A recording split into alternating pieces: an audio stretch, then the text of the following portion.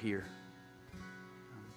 God, teach us through this scripture in James more of what it means to be a follower of yours, what it means to be in your family.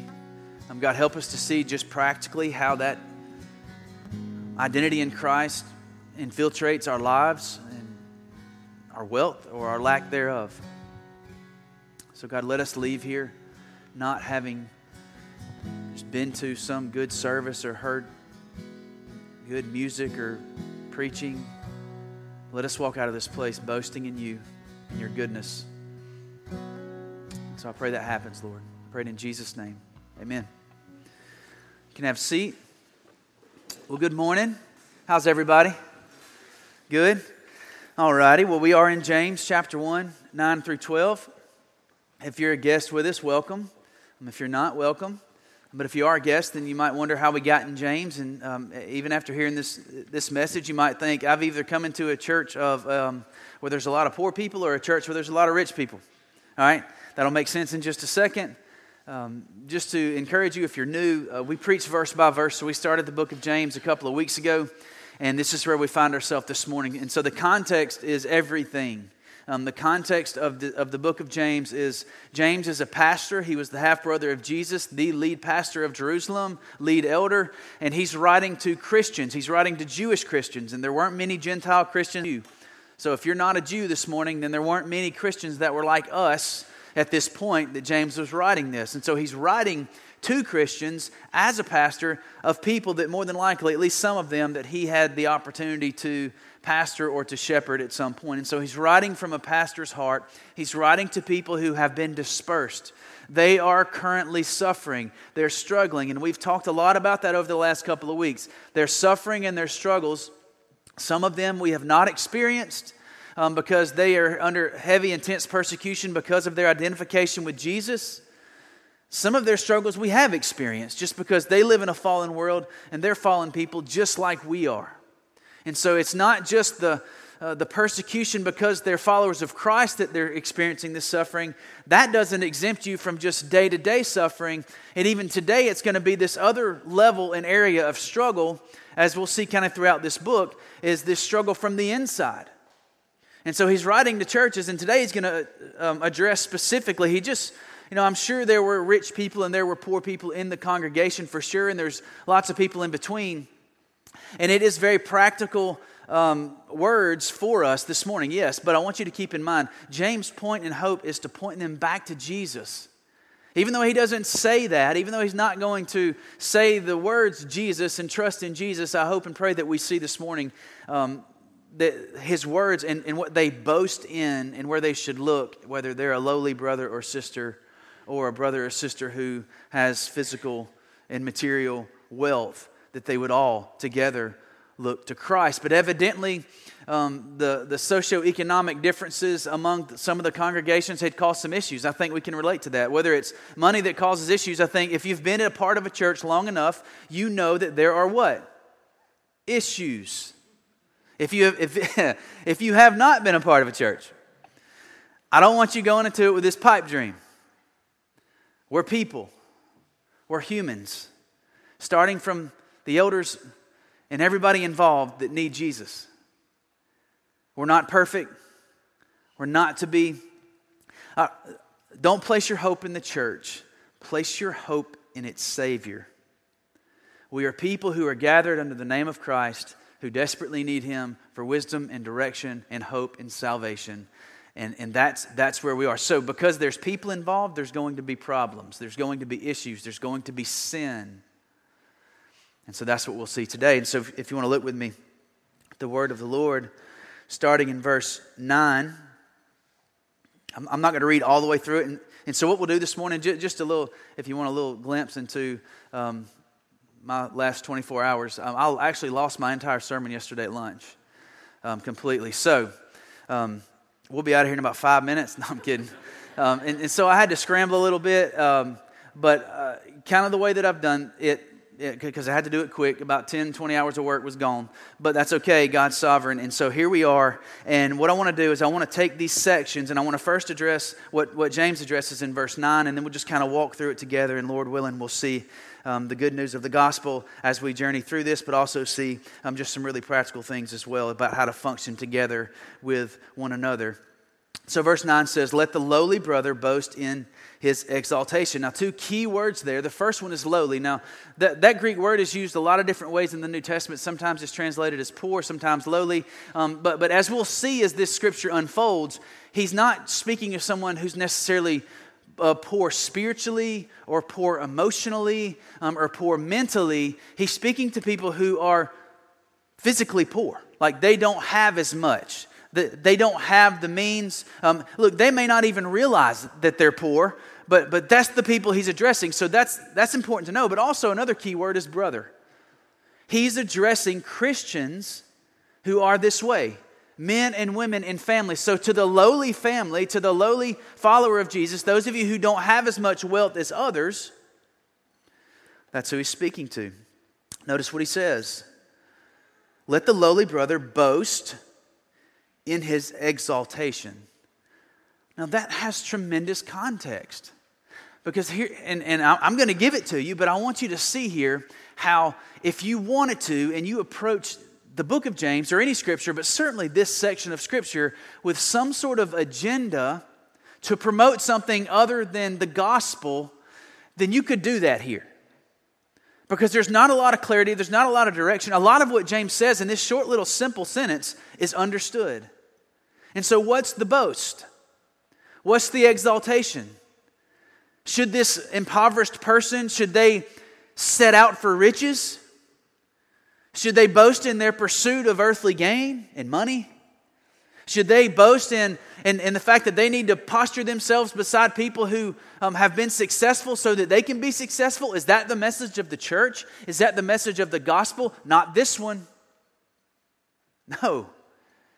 And so what's the context? What does the lowly brother, again, keyword, Christian, believer, what is their exaltation?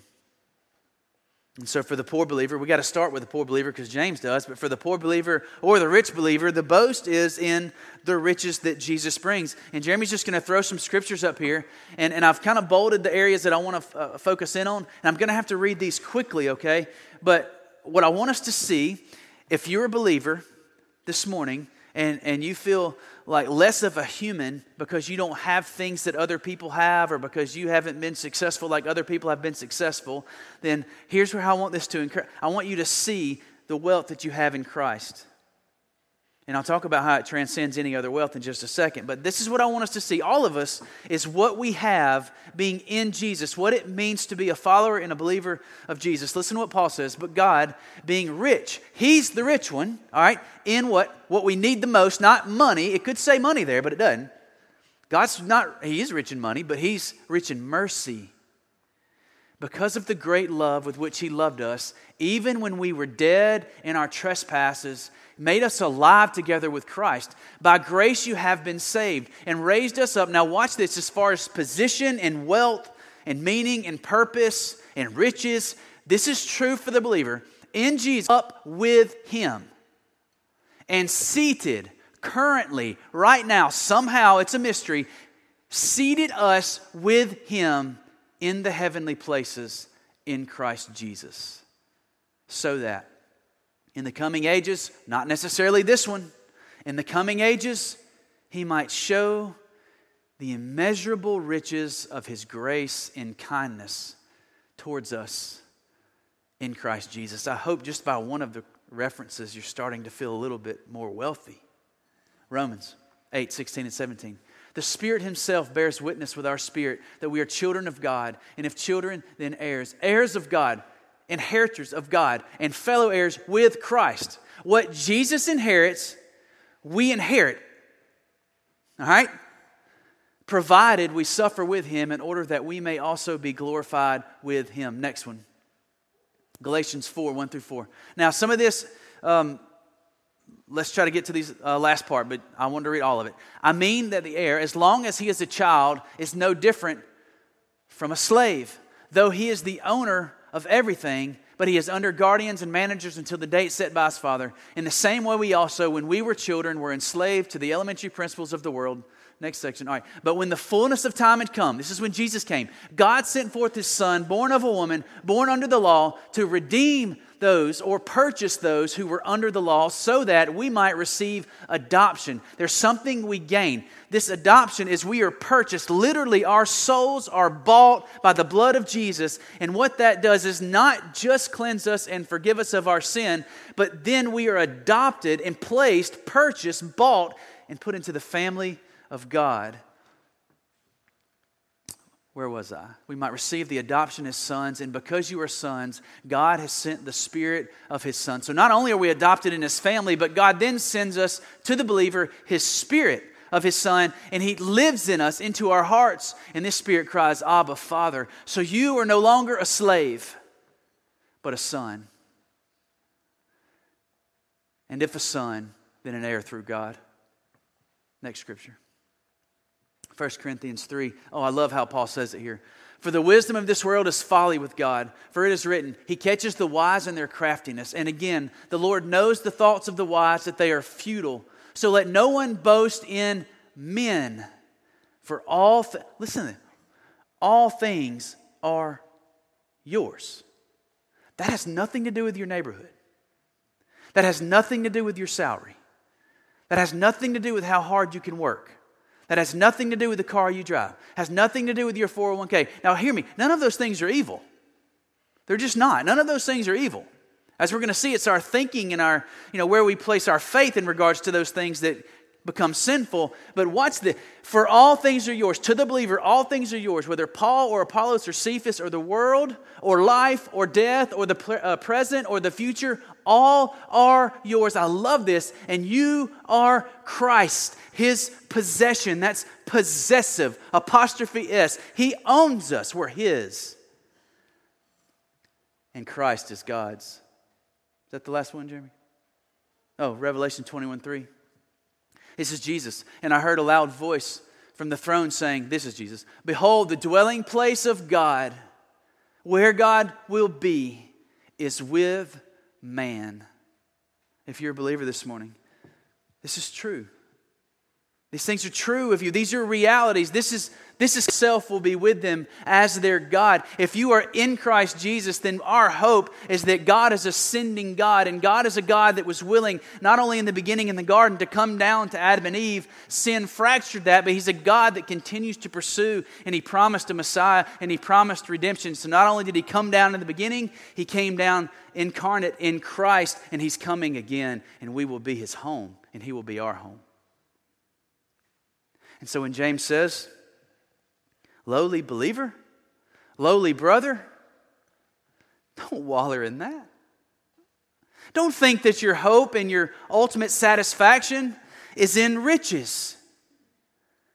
Boast in your exaltation. Boast in what Jesus Himself has declared over your life.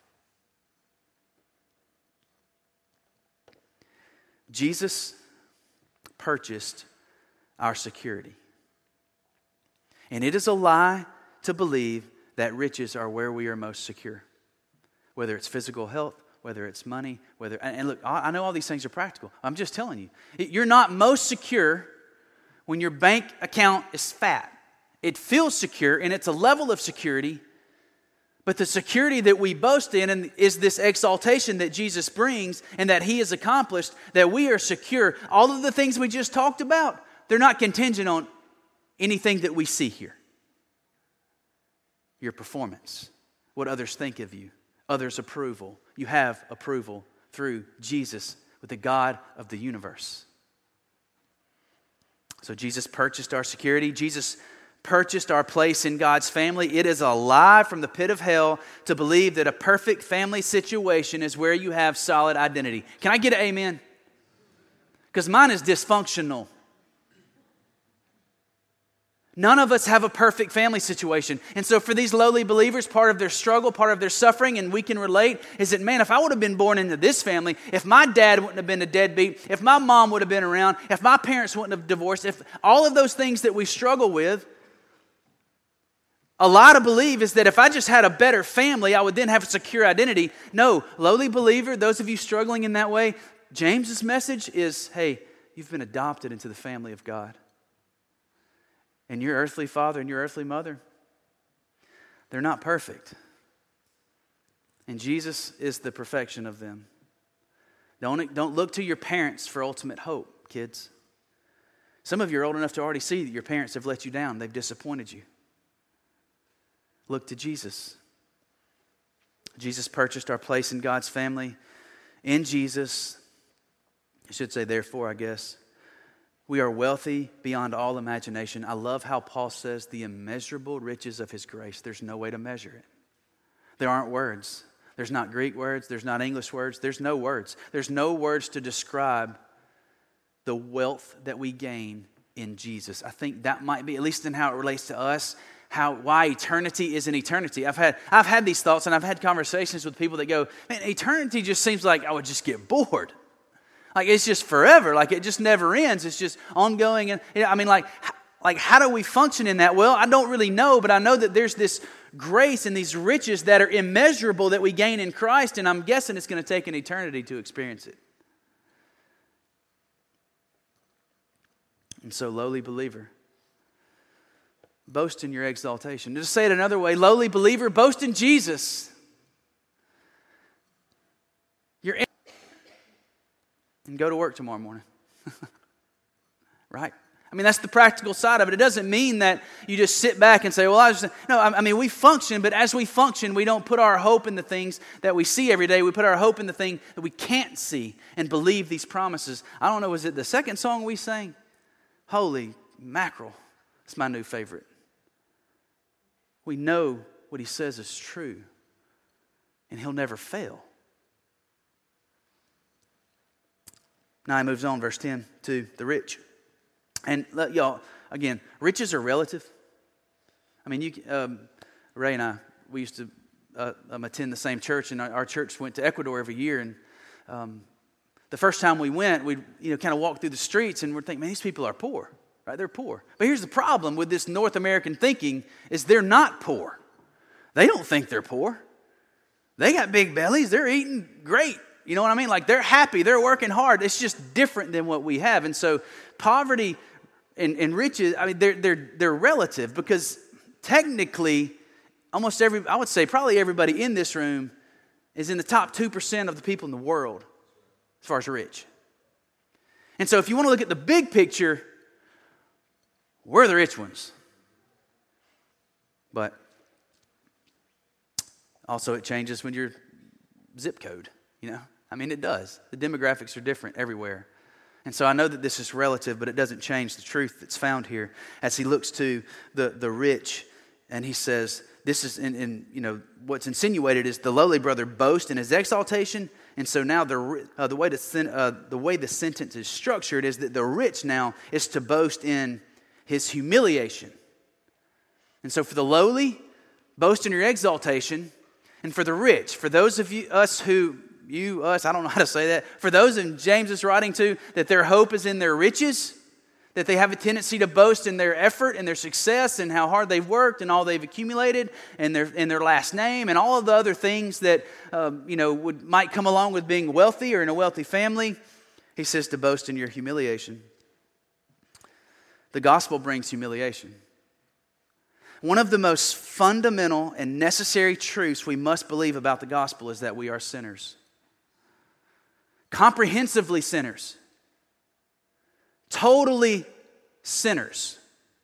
Theological term is total depravity. I personally, for a long part of my life, struggled with this thought, and I think some of you may, but here's where I was confused, and maybe some of the confusion comes in with this thought that we as humans are conceived in sin, and we are totally depraved, we are sinful, is that we think total depravity speaks to the intensity of our sin. Here's what I mean by that. So if I get in a conversation with you, and my thought is, well, I'm pretty good because my sin's not as bad as Sarah's. The total depravity and what the Bible teaches about our sinfulness is not talking about its intensity. It's not about how bad the things are that you do. That would be a very human way to think of it because we sit side by side and we might go, well, I'm better than he is, so I'm pretty good. Total depravity speaks to the extent of our sin. It infiltrates every area of our life. Let me help it maybe make a little more sense. That's why the Bible says that even our goodness is not good. Because we can do 500 good deeds. And guys, let's be honest, they really are good.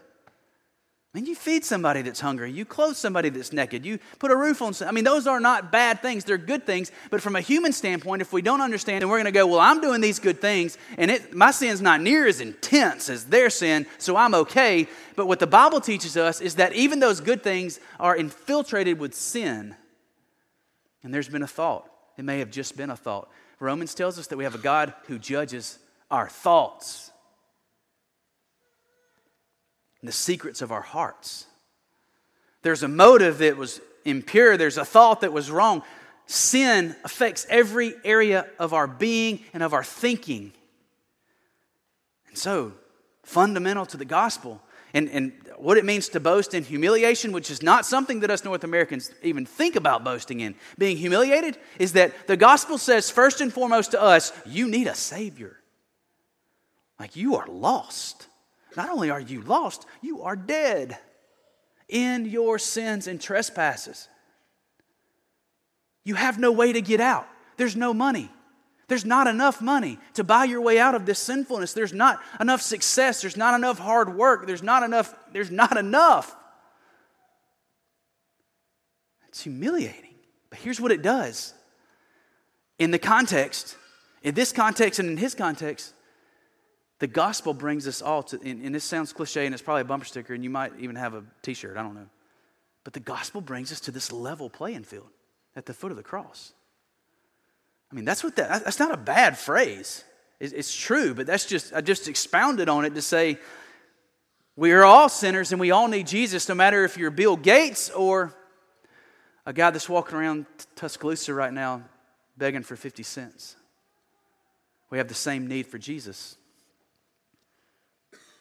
And so, more riches can't change that. So 3 things I just want to just quickly, just to sum up. And I'm just going to read these because I think they're self-explanatory, but I wanted to give you guys something to kind of just sum up what we've just said. We have a need that money cannot buy. And so for the rich to boast in his humiliation, we have to constantly think on, it's a way to think, constantly think on and remember that our greatest need money cannot buy. The greatest thing that we have to have was actually purchased for us because we could not afford it. We have a problem, sin that money can't fix. That's humbling. Boast in that humiliation. We have a void that money or material things can't fill.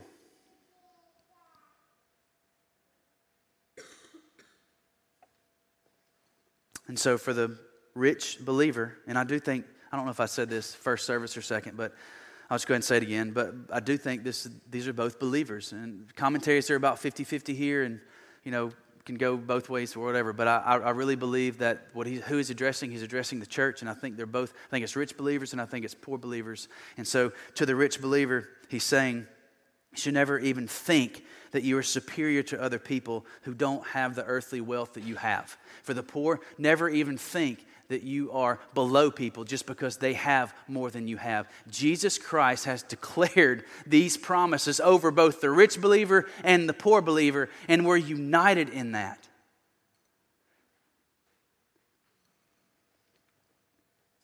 But it's not just about this way of thinking.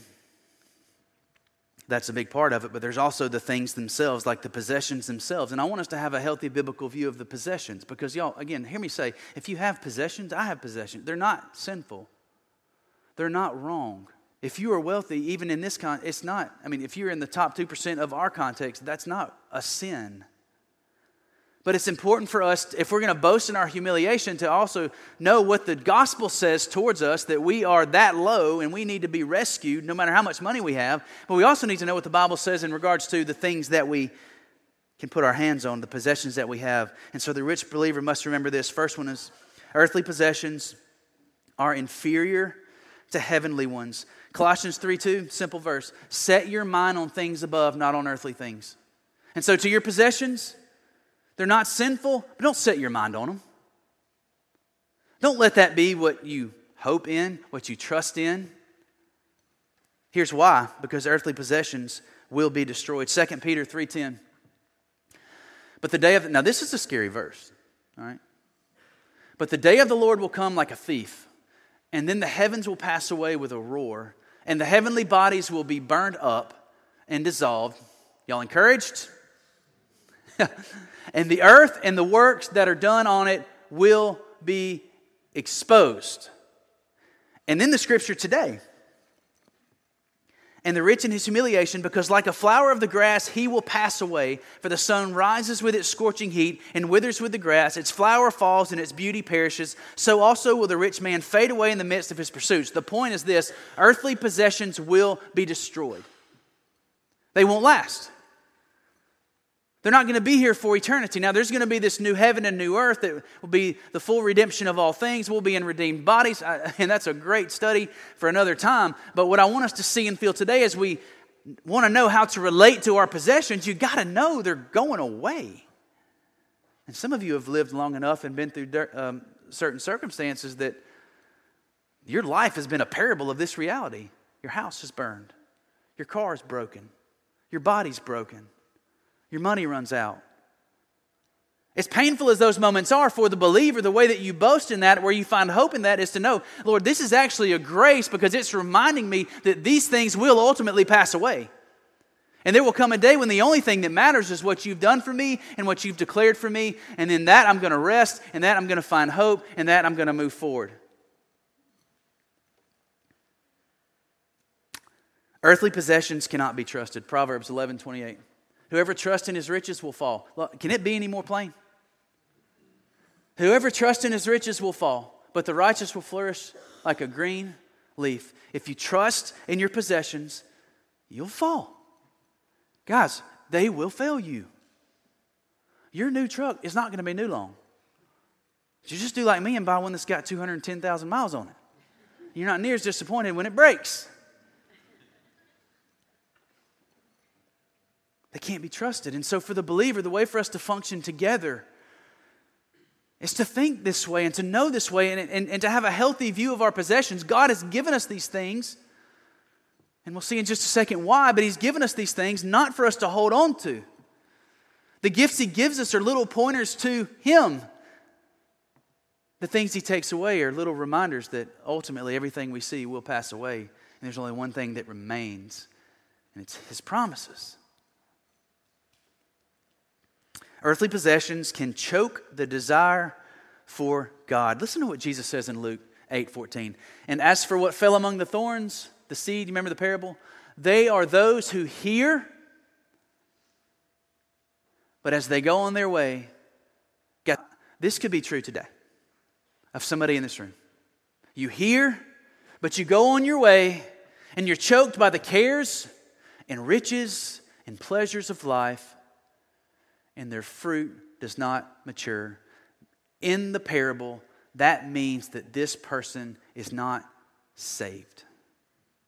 Their hope is in their riches. So this desire for possessions, this desire for riches can choke your desire and love for God. And so as I frantically scurried around yesterday trying to figure out what to do with this 45 minutes, I jotted down some questions that came to my heart as I thought on these things. Now, I'm asking these to you, but I don't want you to think I'm asking these to you in the sense of I haven't asked them to me. Where are you investing? And I'm not talking about what stock options, really. I'm really talking more about the way you think and your heart. That investment is more than money. Scripturally, it's more about where's your hope? What are you banking on? In your heart, what are your hopes and thoughts towards your possessions? Do you constantly think about having more? Or are you constantly in fear of losing what you have? Do possessions create envy in your heart? Do the lack of possessions create jealousy in your heart? Do you hate people who have more than you? Do you look down on people who have less than you? Do you have trouble investing your resources into the kingdom? If so, we need to adopt this thinking, this scriptural view of money and possessions. Certainly this starts in our home. It starts with us as individuals. But guys, I want you to understand something about Safe Haven Church, and that a lot of what we feel called to, and why we're sitting in this school right now, and the vision that we have, a lot of it has to do with how we handle the money.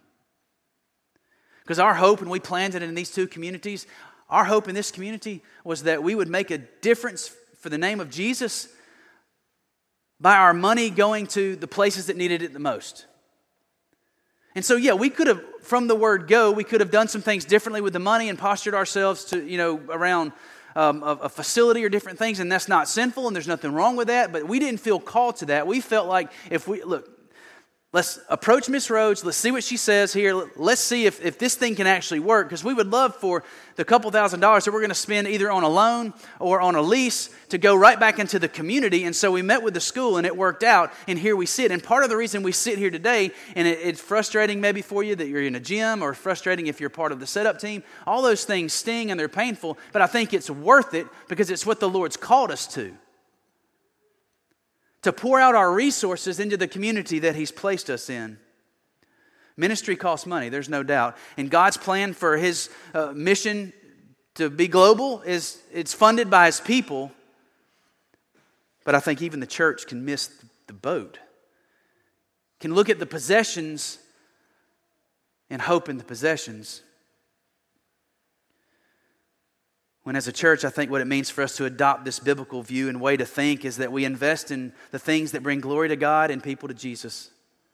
Sometimes that's a building, sometimes it's a meal, sometimes it's opening your home, sometimes it's fixing a vehicle, sometimes it's helping with doctor bills, sometimes giving people who don't have clothes, sometimes it's getting kids presents, sometimes it's helping people with hospice, sometimes it's helping DHR, sometimes it looks different than even anything that I mentioned.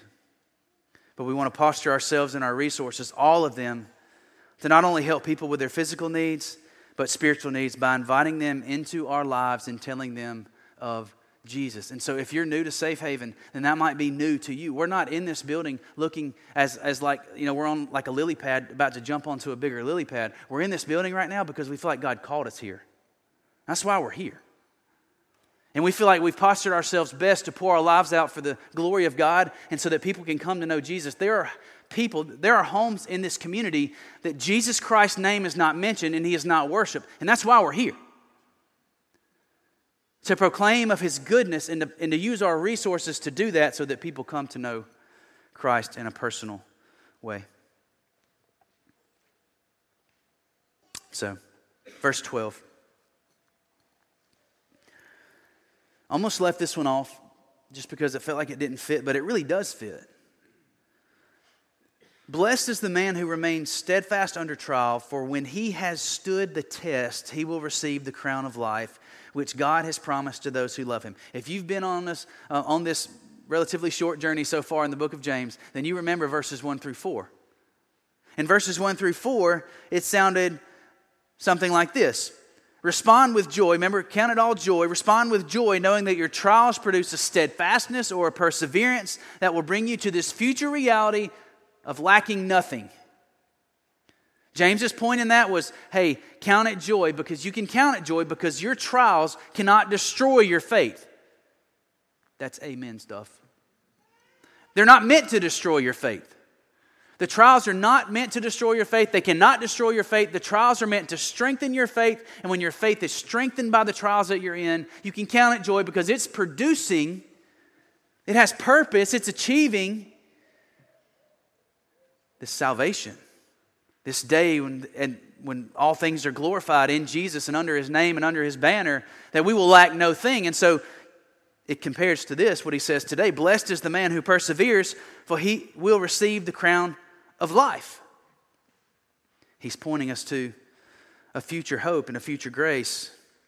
Now, I think in closing, I just want to speak to this word that's important, and it's blessed. Now, I know y'all have seen that on car tags, probably on an Escalade, right? You, you don't really see them on El Caminos. But, kids, go ahead and Google that if you don't know what it is. I mean, so this word's important. I mean, this word really, really, really is important.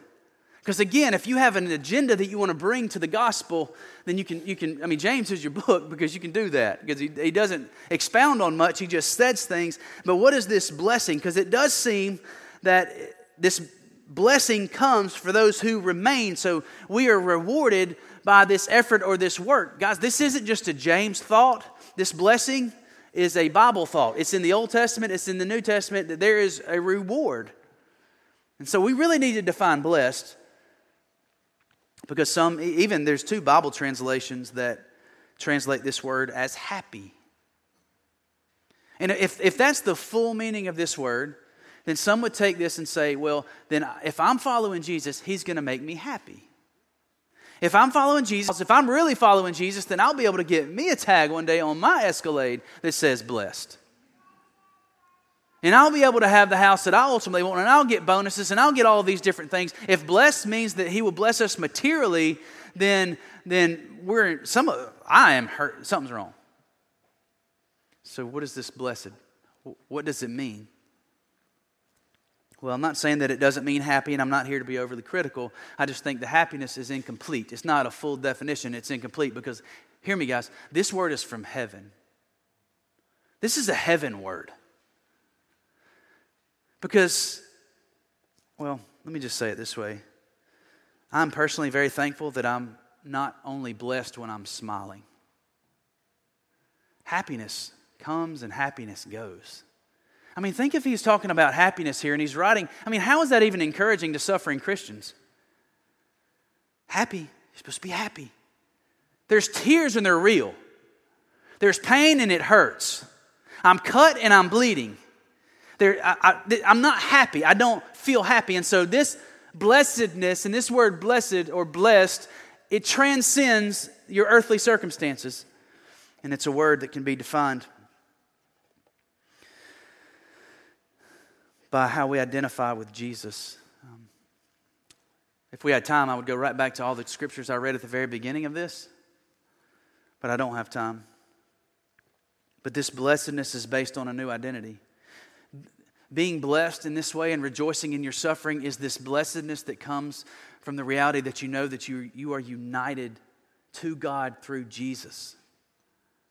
It's the blessedness that Paul felt in Romans chapter 8 when he said, there is nothing, and he named all these things. There's nothing that can separate me from the love.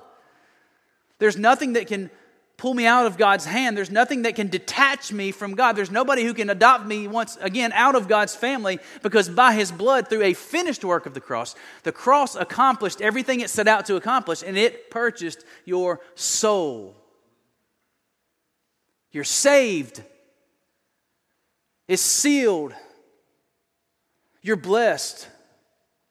So you can get the tag now. No matter what you drive. You can even put it on one that doesn't run under the tree in your yard. You are blessed. It's not based on the material wealth. Those things come and they go. It's based on what Jesus has done and who He is and what He's declared.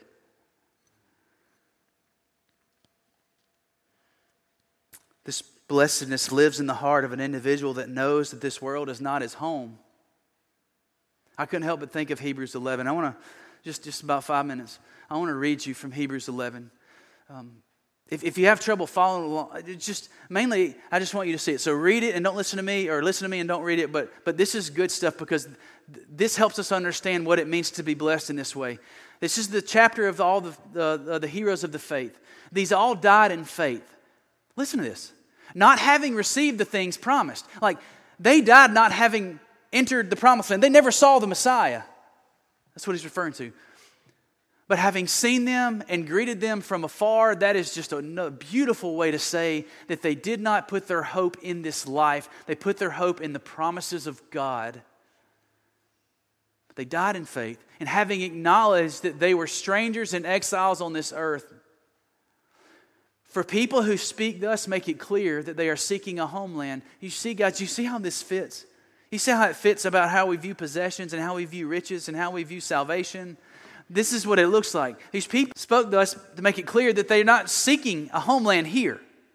If they had been thinking of that land from which they had gone out, they would have the opportunity to return. His point is if they really were just banking on this life and their comfort and security and money here, they could have gone back to what they had, but they left that. They were sent out, which is God's plan. He's a sending God. He sent us to this community because there's people that don't know Him. But as it is, they desire a better country. That is a heavenly one.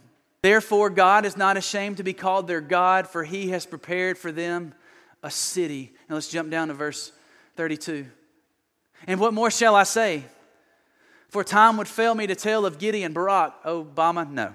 Samson, Jephthah, of David and Samuel and the prophets, who through faith conquered kingdoms, enforced justice, obtained promises, stopped the mouths of lions, quenched the power of fire, escaped the edge of the sword, were made strong out of weakness, became mighty in war, put foreign armies to flight. Women received back their dead by resurrection. Some were tortured, refusing to accept release so that they might rise again to a better life. Do you see what I'm reading?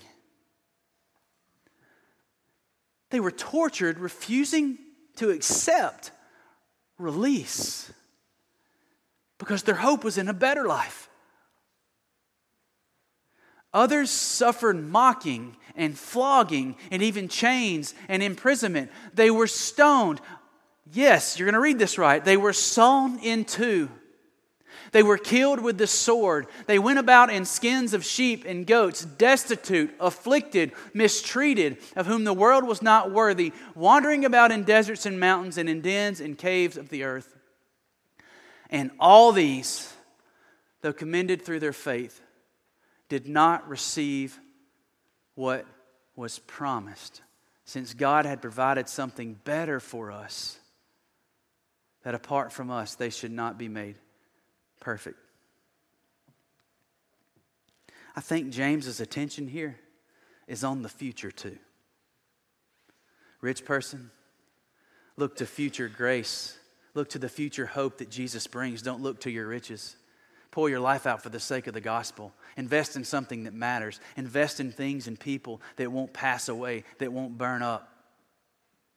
Poor person, boast in your exaltation. Boast in what Jesus has done for you.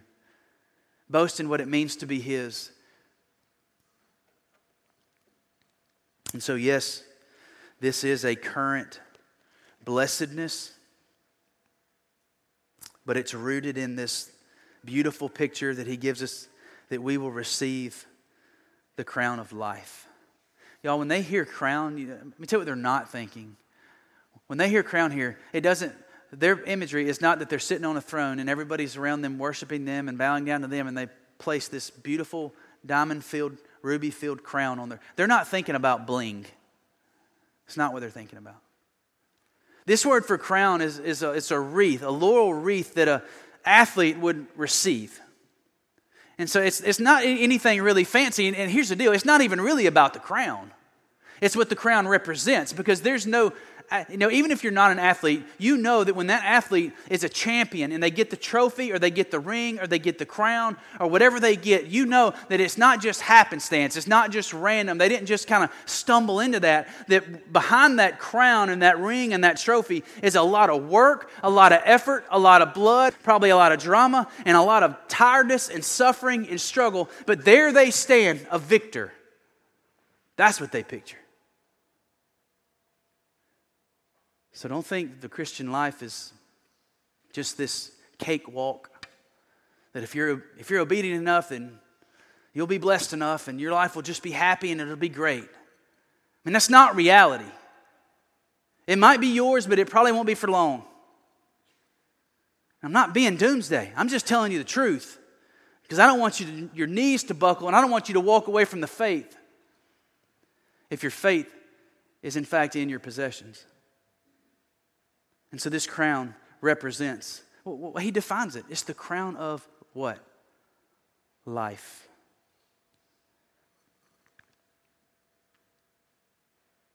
Revelation 21:3, Jesus says that He will give us the crown of life. He will give it to us.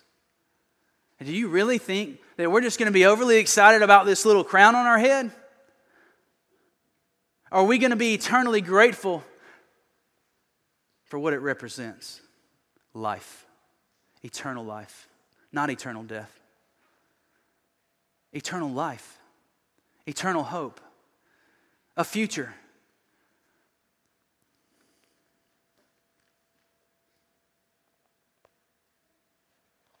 I long for that day. Band, you guys can come on. I do. I long for that day whenever we see the fullness of Jesus. Whenever all of His promises, we know they're true. And not that there's doubt now, but let's just be honest, guys. Faith is a burden. The way this blessedness is experienced now, which James fully intends on it to be experienced now, but here's the only way this blessedness is experienced today, through faith. It's not experienced any other way. It's through faith.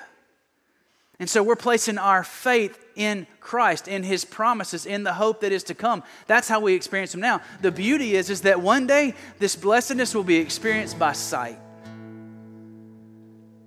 We'll see Him. We'll be with Him. Remember what Revelation said? He will dwell among us. We will dwell with Him. And that hymn, and all the burdens of my heart roll away. That's coming. That's coming. It's not today, but it's coming. And so I think the ultimate message to be faithful to the context of this scripture is for the believers that are quarreling and their mindset's constantly about what they have or don't have, or what other people have that they don't have, or they're always wanting more or whatever. I think he's just going, hey guys, hey. We got enough struggles of our own on the outside. Can we, the people of God, actually think on Jesus and what He's done for us? Like, can we actually live our lives in a way that brings Him glory? Can we stop it with the petty stuff? Through Christ, we're free to be happy for other people. And there's a lot of freedom there. You can be happy for your brother or your sister in Christ that has more than you, because in Jesus you're both infinitely wealthy. If you want to twist it a little bit, you can just think, well, it's going to pass away anyway. That'd be kind of a weird way to probably reverse psychology there. But seriously, I think he's just saying, come on, church. Be about the kingdom. Rich people, use your riches for the glory of God. Poor people, you don't have to have riches to glorify God. Boast in Christ. And so this morning, as we to this and what it looks like and where we go from here, the first place we'll go, if you're a believer this morning, we're going to go to the table that Jesus has invited us to. That's why we do communion every week. Not every week, but we try to do it every week, because if Jesus invited you to lunch, you wouldn't say it's more meaningful if we do it once a quarter. Right? Say, I want to come to the table. Because this is the way that God has given us to worship Him and to remember Him and to proclaim Him. But it's also a time of repentance. It's a time for us to think on what Jesus has done and evaluate our own hearts and where they are. And so, believer, this morning, as you make your way back to the table and you take the elements, boast in your humiliation.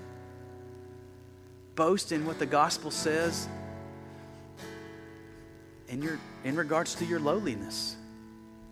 But you don't have to stay there. You don't have to waller there.